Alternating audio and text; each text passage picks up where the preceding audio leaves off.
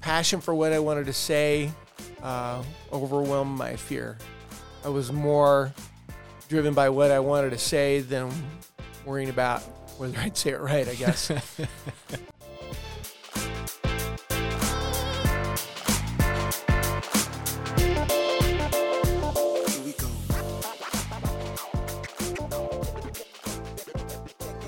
Welcome back to another episode of Meet the Ministers. I'm your host, Kevin MacDonald, joined always by Alec Robinson. Hey, how you doing today? Doing well yourself? I'm doing great. It's cold. That cold weather rolled in, and How cold was it at your house? I think it was minus 15 when I left this morning, so a little chilly. Dangerous. Yeah, it was funny. I was out shoveling yesterday, and I had icicles all in my beard, and I came inside, and it scared the children.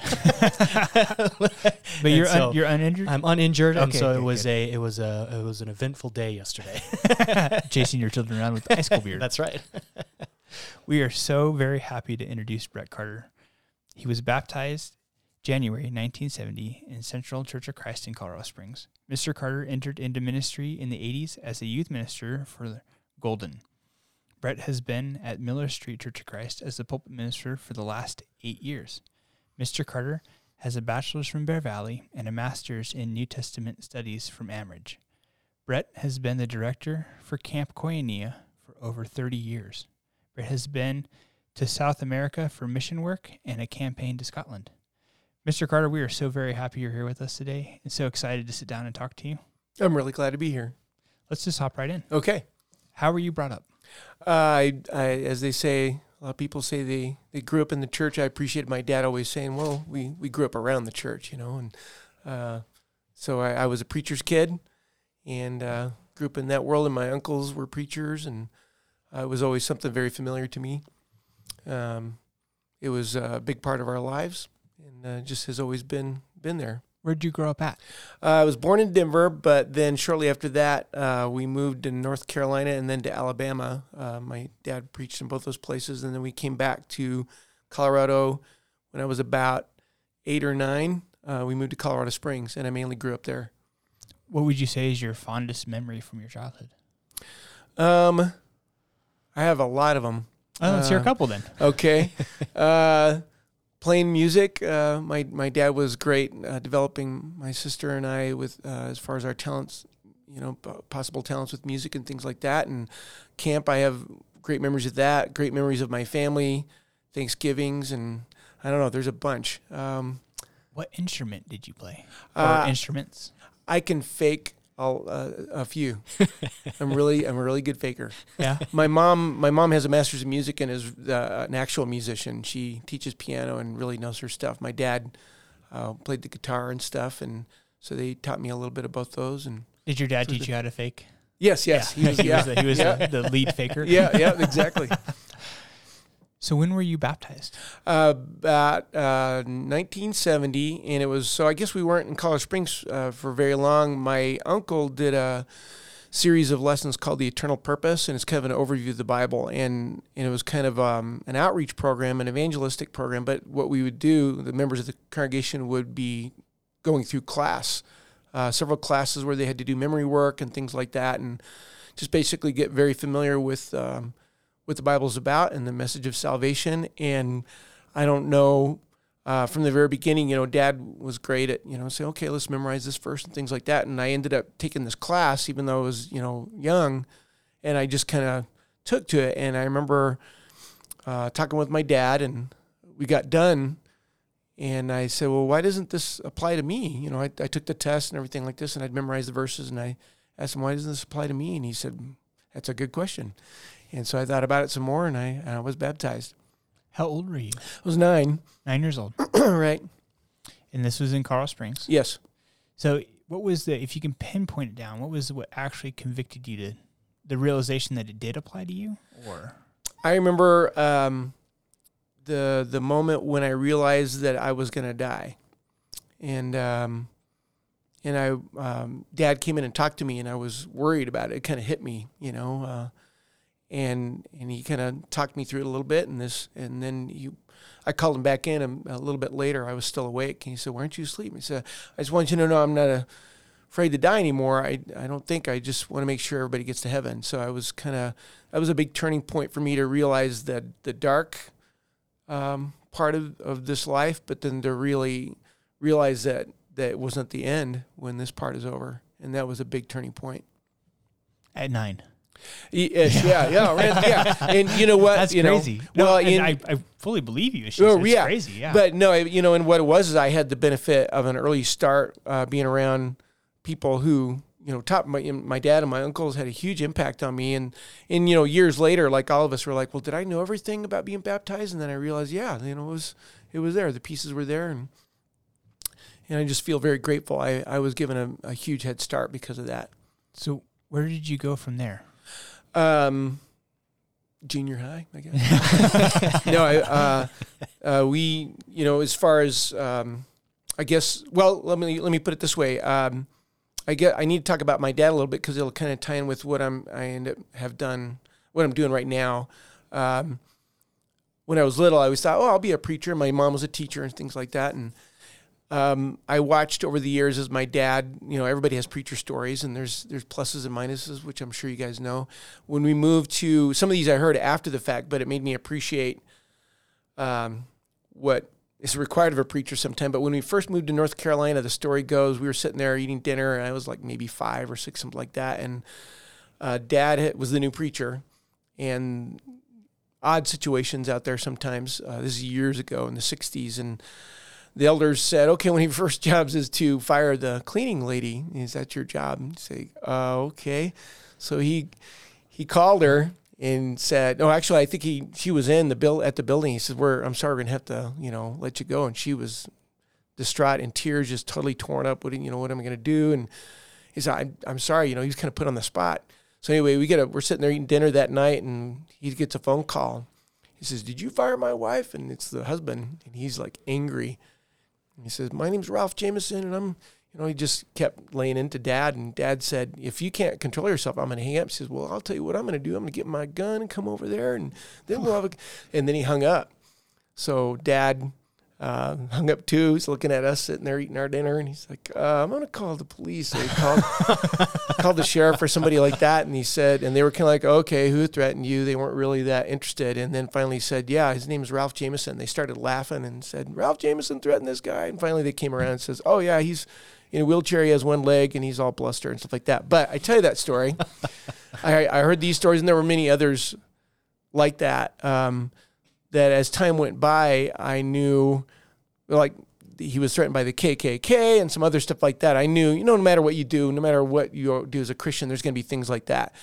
But through the years, I finally reached a point and said, I'm not sure I want to do that. So sounds dangerous. Yeah, exactly. So I had other interests, and frankly, I'll go ahead and tell you, I was very shy. I didn't talk to many people. I had like a couple of friends in high school. If you had come to me in the halls of high school and said, you're going to speak often in front of people, I would have laughed in your face, said, absolutely not. That was not the plan at all. I first was to be an astronaut, and that didn't work out. And then I really got interested in science. And my plan was, when I graduated from high school, is to go into medicine. In fact, I was pre-med until my junior year. And then there was the semester of darkness where I didn't do very good at all. I found my excuse is that I was interested in other things as well, and you have to be totally dedicated to that. And I kind of took a break. I went to York out of high school, and then briefly to Harding. And then I took a break, and I came back, and Dad sat down with me. He said, what do you like to do? I like to read and write. So I started being an English major. So that was, and I thought, okay, so I guess I should tell you this. My dad was the preacher at Pikes Peak, and I'd been working at camp and things like that. And I remember years ago at one of the congregations, I was a senior before I, got the courage to do a short lesson. And I think my dad helped me with most of it, but I got up and did it and sat down. But even when I was at college, my freshman year, my sophomore year, I didn't, the idea of getting up in front of people to speak just did not seem like a good fit for me.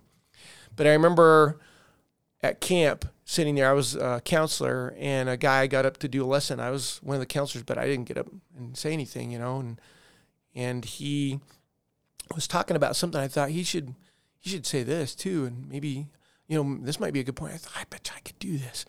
So I eventually started doing it, and then at Pikes Peak, I sat down with some of the young people and did a class there, and just kind of slowly crept in. I thought, I kind of like this. I kind of like talking to people, especially class. I really like discussions more than lectures.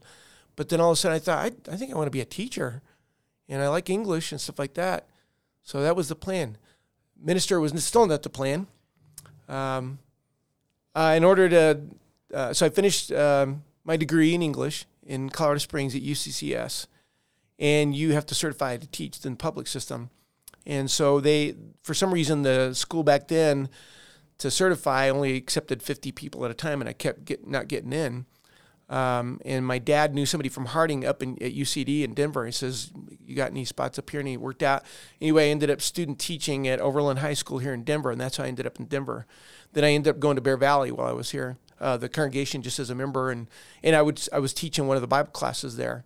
I thought, okay, I'll just teach a Bible class to the young people. And Art Clark, I knew him clear back in the old days from Colorado Springs. He was, I think, one of the elders there at the time.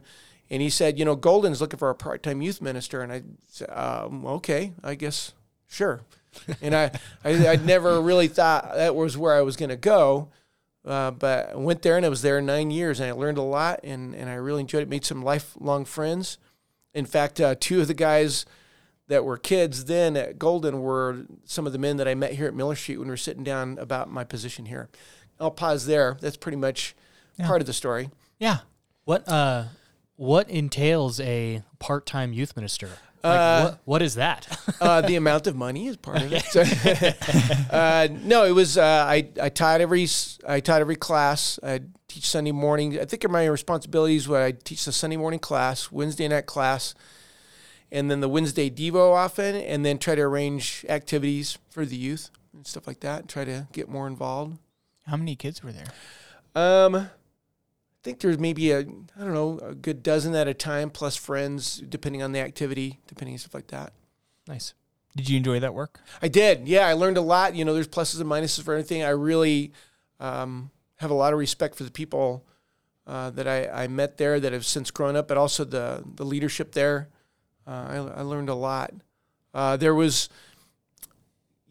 and tell you, there was a point where I wasn't sure it was accomplishing anything, and maybe that's something to talk about. Is anybody in the ministry, you feel like, well, is anything happening? And I remember when I because I got the job at Highland, and I sat down with the elders as I was leaving Golden. This little preacher story where a couple of guys are fishing, and they see somebody coming down the river. And they is help, it needs help and is drowning. And so one of the guys jumps in and saves him. Just as he gets back, here comes another guy down the river, and the second guy jumps in and saves him, and so on. Finally, the first guy starts running upstream. He says, "Where are you going? I need you to help me save these people." He says, "I'm going to go find out who's throwing them in." That's how I felt.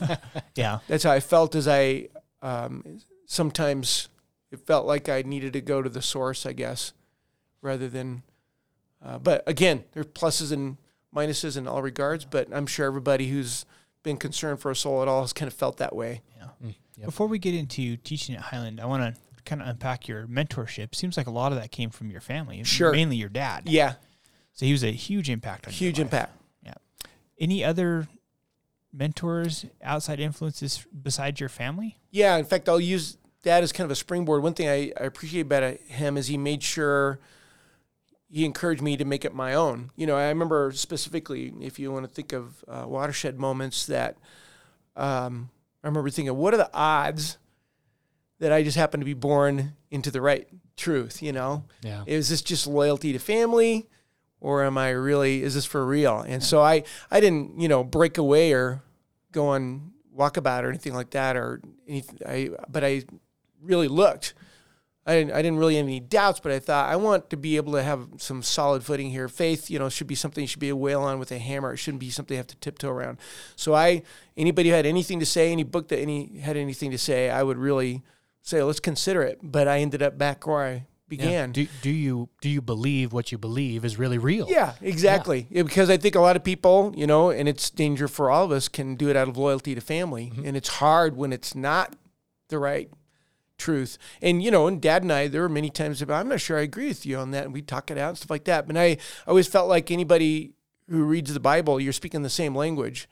This is kind of a mean thing to say, and I always, start with this caveat that it's mean, but sometimes when I'm talking to people about serious issues, I say, well, nothing personal, but do you read your Bible every day? And if they say no, I say, I don't think we can really communicate. Not because I'm any better than you, but we're not even speaking the same language. Your thoughts on this really are not going to have any substance. So, but like you say, lots of mentors. My grandfather was converted by a guy named A.J. Rhodes. He lived next door, and this is a good example of how just such a simple thing. He knew my grandfather liked to sing, and so they're talking over the fence, invited him to a singing thing, and my grandfather was converted, and his 3 sons and daughter all became Christians, and ever since it just was a very solid family thing. But my uncles were a huge impact. My Uncle Jack and my Uncle Dave. My Uncle Jack was really good at encouraging everybody to become a daily Bible reader. And I didn't really become that until I was in my 20s, and that changed everything. Yeah, we've heard stories about your Uncle Jack through Mike Byron. Right. Yeah, and he was very influential for him, so obviously he touched a lot of lives. He sure did, yeah. So now going back to Highland. Okay. So we went through your education, and obviously you're a very educated person. Well, you are. Okay, I've attended the classes. I've attended the classes and graduated. And some of the education does not make you wise. Let's put it that way. So I met some people that had lots of letters after their last name, and not much wisdom there. But so just because you get educated doesn't make you wise. So but I appreciate the opportunities I've had mainly the discipline that it provides, I guess. You start teaching at Highland. Yeah. How did that go? Great. It was not the plan. So I was working on my master's for English at UCD, and then Mike Byron, he and his family told me there's a school at Northwest. And thought, well, man, that'd be great. I didn't even hope for that, to teach at a Christian school. I'd been teaching at a school for dropouts for a year and a half downtown, and then I subbed in the public system for a while. And I may have been in your class. Oh, no. Was that you? The one with the knife, right? Yes. So, no, it was, the kids there, really enjoyed getting to know them. I got along with the kids better than the guy who was the administrator. So that was a good situation otherwise. But so I'd been doing that, and then they told me about the school at Highland, and so I went and talked to the principal, Catherine Gramp, and there was no position. I said, if there ever is a position, I have a degree in English, I'd love to teach her. And she said, okay, we'll let you know. And I think about 6 months later, they said, we're going to make it happen. And so I started there part-time. And then I eventually got everybody there, had several hats. But what really was great was when I got to start teaching Bible, and as long as, along with English. Nice. Yeah, I remember that. I actually attended Highland. Oh, did you really? That was you too? Yeah, no, you remember me. I was a problem child. Don't even lie. Yeah. Yeah, but that was one of the things there. we enjoyed, was having chapel every morning. I really did enjoy Me too. that. Yeah, go into that. Kind of get your head on straight right away. Yeah. What year did you start teaching at Highland? I think it was 96. I think I was 35 or so. And how long have you been teaching there? I taught there, I think, 22 years. And the high school side just closed last year. Yeah. Any chance it'll reopen? Not the high school side. I don't think so. The elementary is still kind of going. But yeah, I think I really appreciated the standard of the board and everybody in charge, that they weren't willing to compromise for the sake of numbers. And I think it served its purpose and did some good. And then it's served its purpose, and it's done. So we have to talk about one of the hats that you wore there, which was the play director. Oh, yeah. Yeah. That was fun. Yeah. Was that just something you did out of passion, or were you asked to do it? My dad was a drama major at Harding. He did not intend to go into preaching either. And so he and I just loved to write fiction and all that stuff like that. So started at Highland. They did a standard play. And the next year it was like, I wonder if we could kind of do our own thing. That'd be fun. And so he said, go for it. And so we did. and we learned a little bit more every year. But that was so fun. No, it was definitely a passion, but it was an unusual opportunity. How many plays have you written? The big ones, or just all of them, or Yeah, just all of them. I don't know, maybe 30, 40, I think, counting all the little ones and stuff. Wow. I know this is hard to do, but what was your favorite? Ask me who my favorite child is. It's the same thing. Oh, No, I have some. Hey, what's that? Oh, yeah. No. No, I have really great memories of all of them. There were just some that that I felt like we bit off more than we could chew. That I was very happy that it turned out in some really good memories. As far as special effects and things like that, because I think we kind of overdid it. It's a wonder, but we had a good time. Yeah, But I remember you being in them and going really well. I remember being forced to be in them. Yeah, it was kind of we had a mandatory. I don't know if you knew about this. We had a pact between the high school boys. So we had several boys that wanted to be in the play. Okay. And then those of us who wanted to have sports. And we didn't have enough to have everything. Right. So we had to say, all right, we need you to sit on the pine, play basketball, even though you're not going to really play. Mm-hmm. And then we agreed those that wanted to really play basketball to be in the play. Nice. Yeah.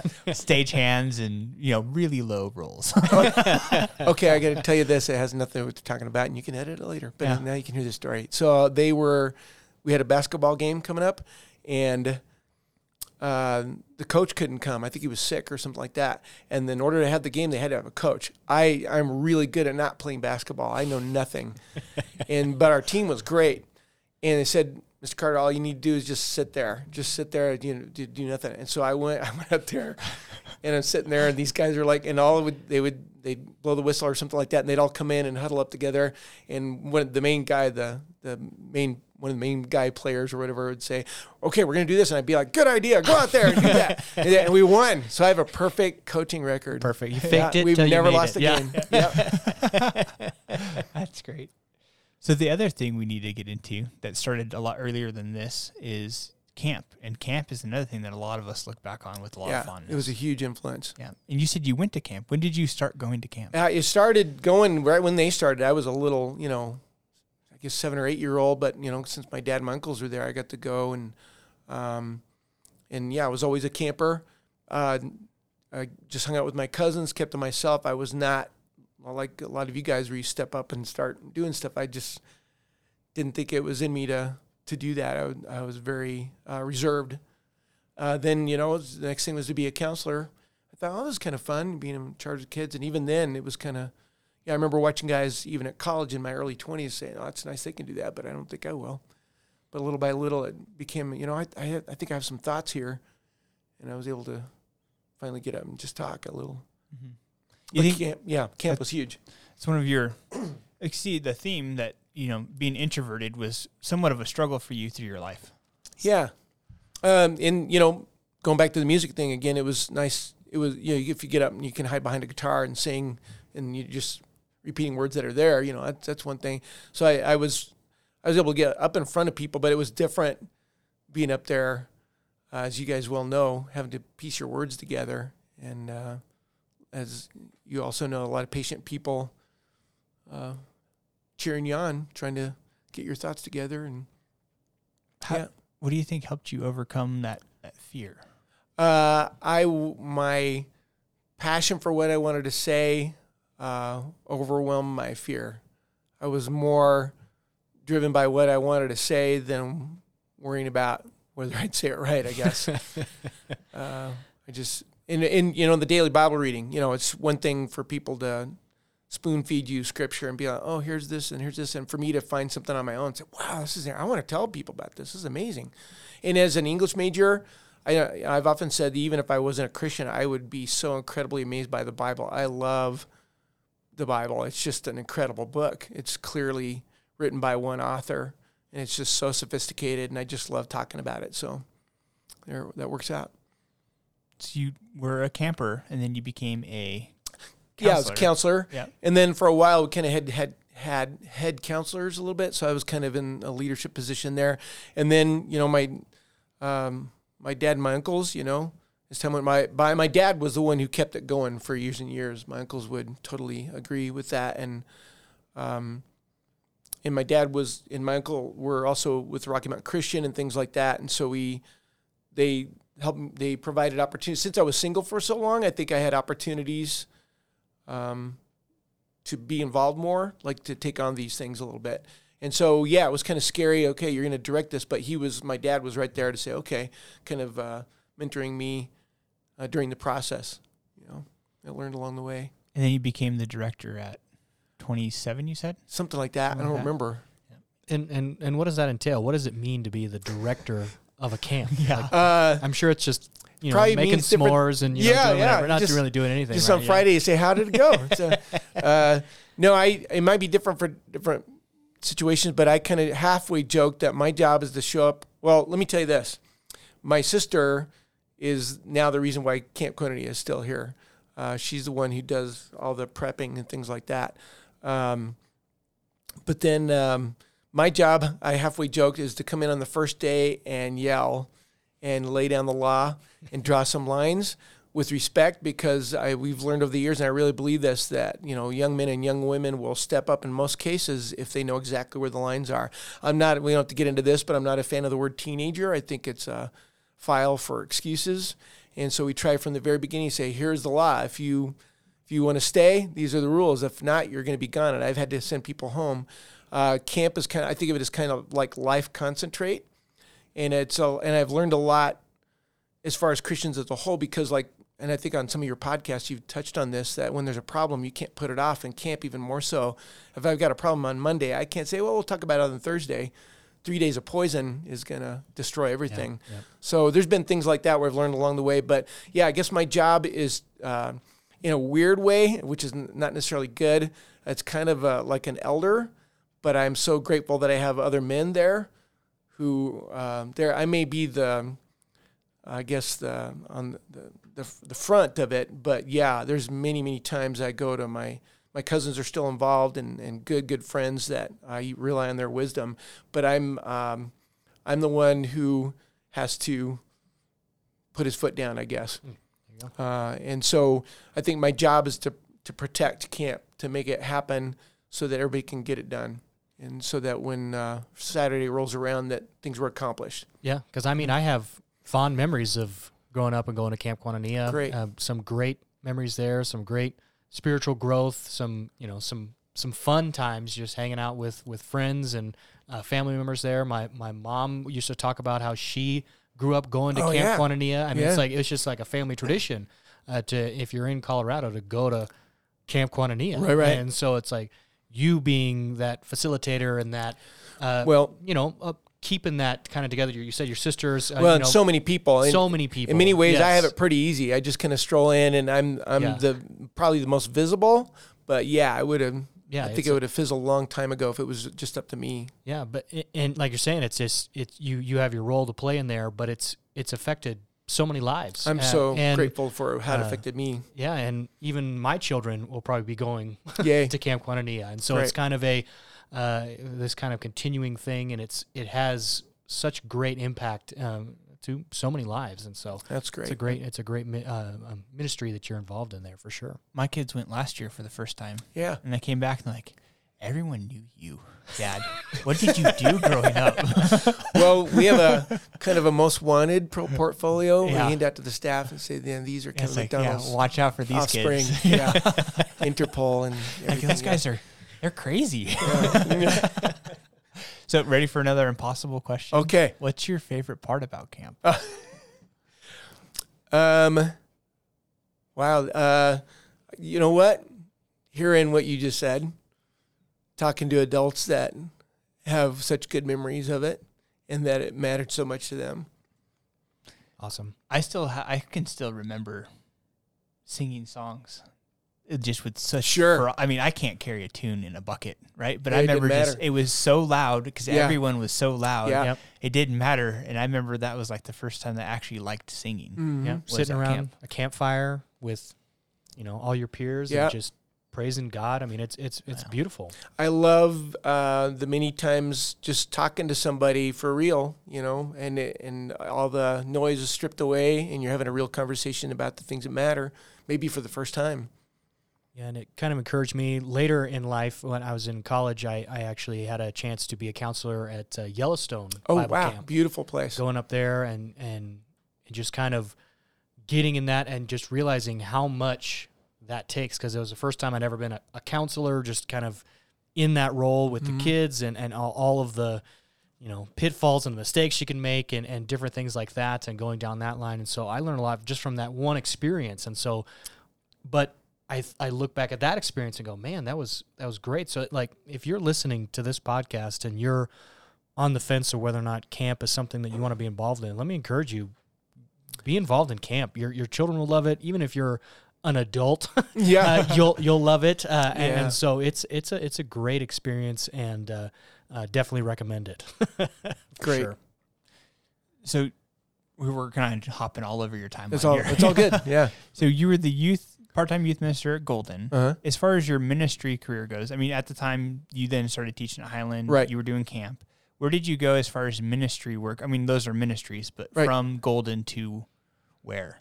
From Golden. Okay, so I at one point I was with my Uncle Jack at Castle Rock. Okay. I started going down there. I lived in Denver, but I'd drive down there, and they were gracious enough to let me preach there sometimes. So, in fact, he would be gone, kind of a snowbird thing, for a few months. And so while he was gone, I'd be the preacher guy there, and I really appreciated that experience and working with the elders there. So, I did that, and then... How many years did you do that? I don't remember. I think 3 or 4 or 5. I don't know. Something like that. Ish. Roughly, yeah. Yeah, roughly. Yeah. For a while. And then I don't think I ever went, where I would attend. I really enjoyed teaching classes. So I attended different congregations, and I'd always enjoy. They would often look for teachers and be like, okay, yeah, I can do that, and then sometimes fill in the pulpit. But it wasn't as full time until I got to Miller Street. But that's not even. We need to talk about that, I guess. It's kind of different. Yeah, let's talk about that. Okay. All right. So even at that point, I was not interested in being a preacher. But I always thought, I wish I could preach. And so I hope this makes sense. So first I got to tell you the timing of meeting Sarah, my wife. We have 4 girls now. I don't think it could have happened, of course, without her. It was God arranged some pretty amazing things in my life, and she's clearly one of the key ones. And we got married shortly after I started working here. So there's a lot of moving pieces. Her sister heard that Miller Street might be looking for somebody, and thought, well, it's a small congregation. Maybe they'll be agreeable to my thoughts on this. So I sat down across the table from a couple of guys I knew as kids at Golden, who were down men, and a few other guys. And one of the first things I said, I'm really interested in preaching here. I would love to preach, but I don't want to be a preacher. And maybe there's just so much and it's probably different for everybody, and I certainly don't want to rain on the parade at all, but there's a lot of stigma that goes with that. And what I told them is, I said, if I go visit somebody, it's not because I'm going to be the preacher. It's not because I'm the preacher. It's because I'm their brother. That's not a reflection on any preacher, but sometimes I halfway joke about that we become pasteurized. We say, okay, I'm just a preacher. But you typically ask how a congregation is doing. The first question is, who preaches there? That shouldn't be the first question. The first question would be, who are the elders? Who are the leaders? But it's such an easy stigma to fall into. Beside the point, it was a good fit. I got here and I was pretty open about it. I said, I would love to be involved and work as a member here, and I'll do the preaching, but I don't want to be the preacher. And they said, we get it. And it was a good fit, and it has been ever since. And I've really been grateful. The atmosphere here, like I'm sure it is in a lot of places where there's a lot of men who step up. And it's just been good. So good. How did you meet your wife? At camp. At camp? Yeah. Kind of an odd situation. I was single for a long time. It was one of those things where I was kind of like, I had finally reached the point of like, okay, this is probably going to be just me. And it's kind of a strange situation, but I knew she went to camp as a camper, and then she was a counselor. I'm like, okay, she's, cool. She's young. I'm old. She's cool. And that was it, She's solid. I really admired her spirituality. And then just one year, I remember one year, I used my sister as kind of my eyes and ears, and I said, she's kind of cool. And she's like, she's young. I was like, okay. So I wrote it out. And then then the next year, she's like, she's really cool too. Yeah, I agree. It's like this. So it's a long story, but basically I talked to Sarah and she's like, I'm game if you are kind of thing. And I was like, there's going to be a lot of fallout over this probably. And I'm glad to tell you there was very little at all. But shortly after that, I went up to talk to her family and it's been great ever since. She's amazing. She's a very calming person, for anybody going into, if you're preaching or anything, it's nice to have somebody at home who's the eye in the storm kind of thing. And I'm very grateful God introduced us. How old were you when you met her? When I met her? No, actually. When we talked. When you talked. When we talked. Yeah. Okay. I was, I think, 51 probably. So it was kind of, there were several times it was like, okay, no, this is not a good idea kind of thing, but I didn't feel 51, and I hung out with people who, we always joked that she was mature enough and I was immature enough that it was going to work out.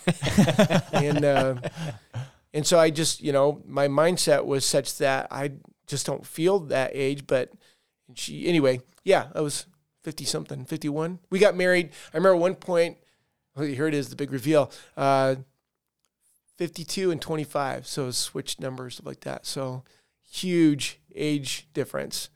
And I'm grateful and happy to tell you that the people who know us didn't even blink. That's great. And I never would have predicted. It's been a weird road. Like I say, being single for so long, I had a lot of opportunities, but I'm so glad to be in this part of it. I was really hoping for it, and God has really blessed me. Nice. Yeah, that's amazing how you can look back at your life and see his hand. Oh, yeah. The entire way. No doubt. Yeah. And that's very great. You have 4 daughters? I do. How old are they? They are 6, 4, 2, and 5 weeks. Wow. Who's your favorite daughter? No, I'm just joking. We have a girl named Kevin. She's okay, but no. No, that is super great. So you've been here at Miller Street for 8 years. Yeah, 8 years. It was kind of funny that when I came in and met with the guys here, they said, first question, is Sarah going to be part of this picture? I said, oh man, you're not even hiring me. You're just interested in her being here. But no, it was right at that turning point. We'd been dating a little bit. And so, rightly so, they wanted to know if she was going to be in the picture. I said, I think so. So that was in October, and I proposed 3 months later, and then we were married that April. Nice. So shortly after I started working here, and then she was here. And, she and I have had many conversations about, there's preacher kids, preacher wives, and things like that. There's a lot of heavy lifting, unfortunately, sometimes with that. And so we've really tried to promote the idea. We are members here. Yep. I just happen to do most of the preaching. Yeah, you're Christians. Yeah. And you're just a Christian who happens to talk. There you go. Yeah, exactly. Yep. Yeah. It's like, I always refer back to the military because that's what I did. A lot of people say, well, thank you for everything you did. Like, you need to thank everyone behind me that was holding me up. Mm-hmm. I mean, my wife was pregnant with our firstborn while I was deployed. I had family that took care of her. I mean, there was so much support that my job was really the easy part. Yeah. They had the hard part. Yeah. Supporting me. No doubt. Yeah. Yeah, I can't. I don't think it would have. I know it wouldn't have turned out as good as it did if I hadn't met Sarah before coming here. It just would have been different in significant ways. Mm-hmm. See, I remember talking to you on the phone. You said you have 4 young men that you rotate in for Sunday evenings? Oh, yeah. Probably more than that. But, yeah, there's the Smith family, Chris and Missy are members here. They have essentially held this congregation together for years, along with several other members. But they've been the steadfast presence here for many, many years. But he's often the one who jumps up. And then Brian Wilkie and his son Joe was here for a while and was doing that. My brother-in-law Hans Ohlert goes here. My nephews attend here. And there's other guys that have come up, and it's just there's kind of an atmosphere here, which I'm sure is true of many congregations, where it's just kind of like, okay, when are you going to do this? It's going to be your turn eventually. But I would like to say this, that it's not just about the square foot up there. I've really been grateful that everybody gets that as well. Just because you can, ramble on for 20 minutes behind that podium doesn't really have as huge of an impact as the steady day-to-day. And I think that's true of all the guys here. I know Randy Gooch. I've known him for many years. He steps up often, and I'm sure. See, if you start naming names, you always forget. Yeah. So, anyone else? Probably. Yeah, sure. probably, yeah. Yeah. And Everyone else. Just insert name here later. Okay. Yeah. I'll call you. Well, and I really, talking to you, I had just got done talking to another brother that was saying that big congregations that don't get people to do things, not necessarily just preach or to lead singing. It's like smaller congregations can get those people into that leadership role and then send them out and then bring someone else up that's ready to step up. And it's kind of like that movement of people. You have a mentorship going right now where you're training these young men, getting them ready. So when if life takes them somewhere else, they're ready to lead wherever they go. And then someone else is coming in. In fact, my niece just married a young man named Caleb. And he did his first lesson last Wednesday, very first one. And I know it wasn't comfortable for him or anything, but he did it, and he did a great job. And that's I love that atmosphere about this. And it just becomes this kind of a habit to where if you do go to these other congregations, you just like, I need to get involved. Yeah. Because that's just that's normal. And that encouragement and that mentorship here in smaller congregations, it's very useful for that purpose, for sure, to where it just becomes I'm a Christian and I just so happen to, I teach a class every once in a while, or do I something. get up there and lead singing, or I'm just involved in the community, or whatever it is. It's just, that's your natural state because that's how it is. You can't get away with just sitting on a pew. Showing up, yeah. And there's a lot of guys who I know do a lot of the things, the unsung things behind the scenes, and that's so important. I know that sounds almost patronizing kind of thing, but it's so true. Mm-hmm. Yep. Quietly doing the work that nobody knows you do. Yeah, and I'm not saying that doesn't go on at large congregations. I'm just saying it's easier to fall into that role at a small congregation. Yeah. You don't have to seek it out as well, much. You can hide. It gets put bigger. to you. Yeah. You can sometimes hide, and you can hide here too. Yeah. So what about Scotland? I'm curious about that one. I was really grateful. My uncle Jack was supposed to speak, and it was after I'd been going to Bear Valley, and there was a campaign, and he couldn't go, and he said, "You want to go to Scotland?" I said, "Sure." So I was single, and I could head all the time, and I jumped on a plane, went out there with some other Bear Valley guys, and I got to be the presenter of the lessons, and then we'd go around and met some good friends there. Where was this at in Scotland? Kilwinning is the house I stayed in, but it was near Edinburgh. Okay. On the west coast, I think. Yep. Okay. But I really like to travel, and I went with my dad a few times to some of his seminars in Germany and things like that. So, very cool. Nice. So we always try to tie in our mission statement of the podcast, this idea of from 2 Timothy 2, verse 2, where Paul is charging Timothy, you need to find these faithful men who are able to teach others also so we can continue this thing that we call Christianity, so we can keep it going. We always like to ask the people that we're interviewing, what advice would you give us? How do we do that? How do we pass the baton, so to speak, or how do we encourage others to step up and want to be in service of God's kingdom? What advice would you give to us? If the first advice is for everybody is read your Bible all the time and develop a passion for it, because if you have the passion for it, you're going to want to talk about it. I love, Jeremiah says it's like a fire in my bones. I'm weary of holding it in. And I love that aspect of it, and it won't necessarily mean that you'll get up, but it'll just come up naturally in conversation. It won't be artificial. So I just become a daily Bible reader and see where that goes. And I'd also say don't measure your success by numbers. You're going to be planting a lot of seeds. All of us have met people who say, "Oh yeah, I knew this person years ago. It didn't really come to much, but it planted the seed that somebody else watered and came to fruition later." Yeah. So it's so easy to get discouraged if you say, well, they didn't get baptized. So no, you're doing the job. You're planting the seeds. Yep. And so your advice also, like, don't be discouraged. Don't be discouraged. Yeah, It may not be you that sees the fruit of your labor. Yep. And it's and it's been said before, but it's not about you. Yep. Your job is for the moment. You do it and you walk away. You try to walk away clean and make sure that what needed to be said was said. Yep. Yeah. And just serve God, keep His commandments, Yep. and God provides the increase. All these things that we tell ourselves, and like you're saying, it can be very discouraging, especially if you're in the ministry role, to be like, I'm throwing the seed out there, I'm doing all this work with camp, with everything that I'm doing, and then nothing. Right. And then you're just like, well, can feel that way. Am I in the right? Am I doing the right thing? And I'm in the right place? But it's just maybe like, I'm doing it wrong. maybe I'm doing it wrong. Yeah. Maybe I need to change things up. But it's like, just focus, like you're saying, focus on the Word, focus on the truth, fill that void with God's Word, and let Him do what He does, because He's good at it. It's pretty incredible. Yeah, for sure. I have a question. Okay. What advice would you give to young men that are more on the introverted side, that are maybe a little afraid to do anything as far as advice as far as how they're going to go try how to or get going? that they're going to step up in front of people would be my advice there. Find something you really feel strongly about, and then you won't care how scared you are. Don't apologize for being up there.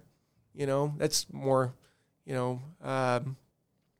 just find something you're passionate about. And sometimes it's good to just write it out. Sometimes it's the pressure of trying to make sure your words are linked together is kind of overwhelming. So just write it out. My dad gave me some great advice one time. Always know the very first thing you're going to say and the very last thing you're going to say. Otherwise, you'll hem and haw and fizzle, and kind of things like that. Kind of like what I'm doing right now. So. There's lots of things, little things along the way but I think the bottom line is find something you really feel passionate about, that you authentically feel strongly about, and then you won't care. You'll just want to say it, Yeah, it's something I found I was very surprised with, starting to speak in front of people, because, people say it's like one of the most frightening things in America is public speaking. It's above death. People are so afraid of that. But you just start talking about something that you're passionate about, you'll be surprised on how long you'll look down and be like, I need to stop. I've been talking for way too long, and it's like, I like that advice of know what you're going to start with, know what you're going to end with, and the middle may change. It may change the day. It may change during as you're talking. It's like, man, that's not the way to say it. I'm going to say it this way instead. And no one in the audience knows that you're even thinking about that. You're passionate about it. You're talking about it. You've rehearsed it. You've gone over it, and really, you're doing something, standing up in front of somebody that 90% of the population is afraid to even attempt.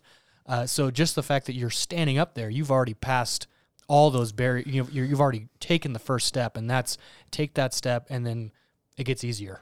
Exactly. It gets easier and easier, and then you can botch it. You can make all these mistakes, and I'm sure Kevin can attest to how horrible I am at sometimes getting up in front and talking to people. It's like, well, you do it then. I thought you were about ready to put me on the spot. Like my mistake. Like, hey, I'm new at this. Give me a break. And that's what I'm saying. It's like, you have the courage to get up there. You've taken the hardest step already. For sure. And you are the only one who can put it the way that you'll put it. I mean, your brain is a one-of-a-kind thing, and nobody will be able to pull off what you do. Yep. You will say it in such a way that nobody ever thought of, some kind of perspective that will just hit somebody that you may not even know, but it'll be a big deal. And we can't compare ourselves to others. No. Because we look at others and go, man, that guy is way more educated, way better talented, more eloquent speaker, whatever it is you want to do the comparison. I'm not him. It's like, no, you're not. Exactly. You're that's you. Great. And that's a good thing. Yeah, I've had the conversation with my wife, because in Bible class sometimes I'll say something. I'm like, why did I even say that? Everyone already knows that. And she goes, well, they may not have heard it that way yet. Exactly. And even if they have heard it, it's just reaffirming what we know and then building each other up that we are doing what we're supposed to be doing. So don't be afraid to speak up. Exactly. It's been very encouraging to talk to you today. I hope so. You've really been encouragement to me. I think this is a great podcast. I'm a big fan. Awesome. So Do you have I any? think it's important. Do you have any closing words for us? I always joke about that if I had a microphone hooked up to every speaker in the world for 30 seconds, I know exactly what I'd say. I'd say, read your Bible and then sit down. Yeah. Because everything turns on that, is to become a daily Bible reader and make it real for yourself. There's nothing like it. It's food. So that's what I would say more than anything. Yeah, and we were talking about before we turned the mics on how it's a discipline. Yeah. It's not something that you just do it every once in a while and expect to get results from. It is like you're saying, it's a daily habit, and it takes discipline, it takes endurance, it takes time. But once you get into that, it becomes easier and easier, and then all of a sudden it's just a habit. Yep. You're reading your Bible, and nothing can be better than filling your mind with the Word of God. So and don't listen to people who say, who indicate or compromise the inspiration of it. There's a lot of talk, unfortunately, out there right now that it's kind of sort of inspired and things like that. It is His Word. It's exactly what it says it is. If you trust in that, you can't go wrong. Nice. Yeah, and finding that firm foundation, right? We have the apologetics, all these different things that you can study that you don't have to have you look up faith on the Google machine and it says, it's believing in something you have no proof of. Right. Which is completely wrong. No. Yeah. Blind faith, leap of faith, not even close. Yeah. This is rock solid. I have evidence that this is true. Yep. Eyewitness accounts. I mean, all these things that we can find in Scripture that affirm our belief, and then our faith just becomes something that we do. Yep. It becomes those actions that we take in our life, and it's beautiful. Yep. Google's wrong. Yeah, it's true. I'm older than Google, I know. Older than Google. That's, here's a T-shirt. Thank you. Thank you. I really appreciate it. Yeah, thank you.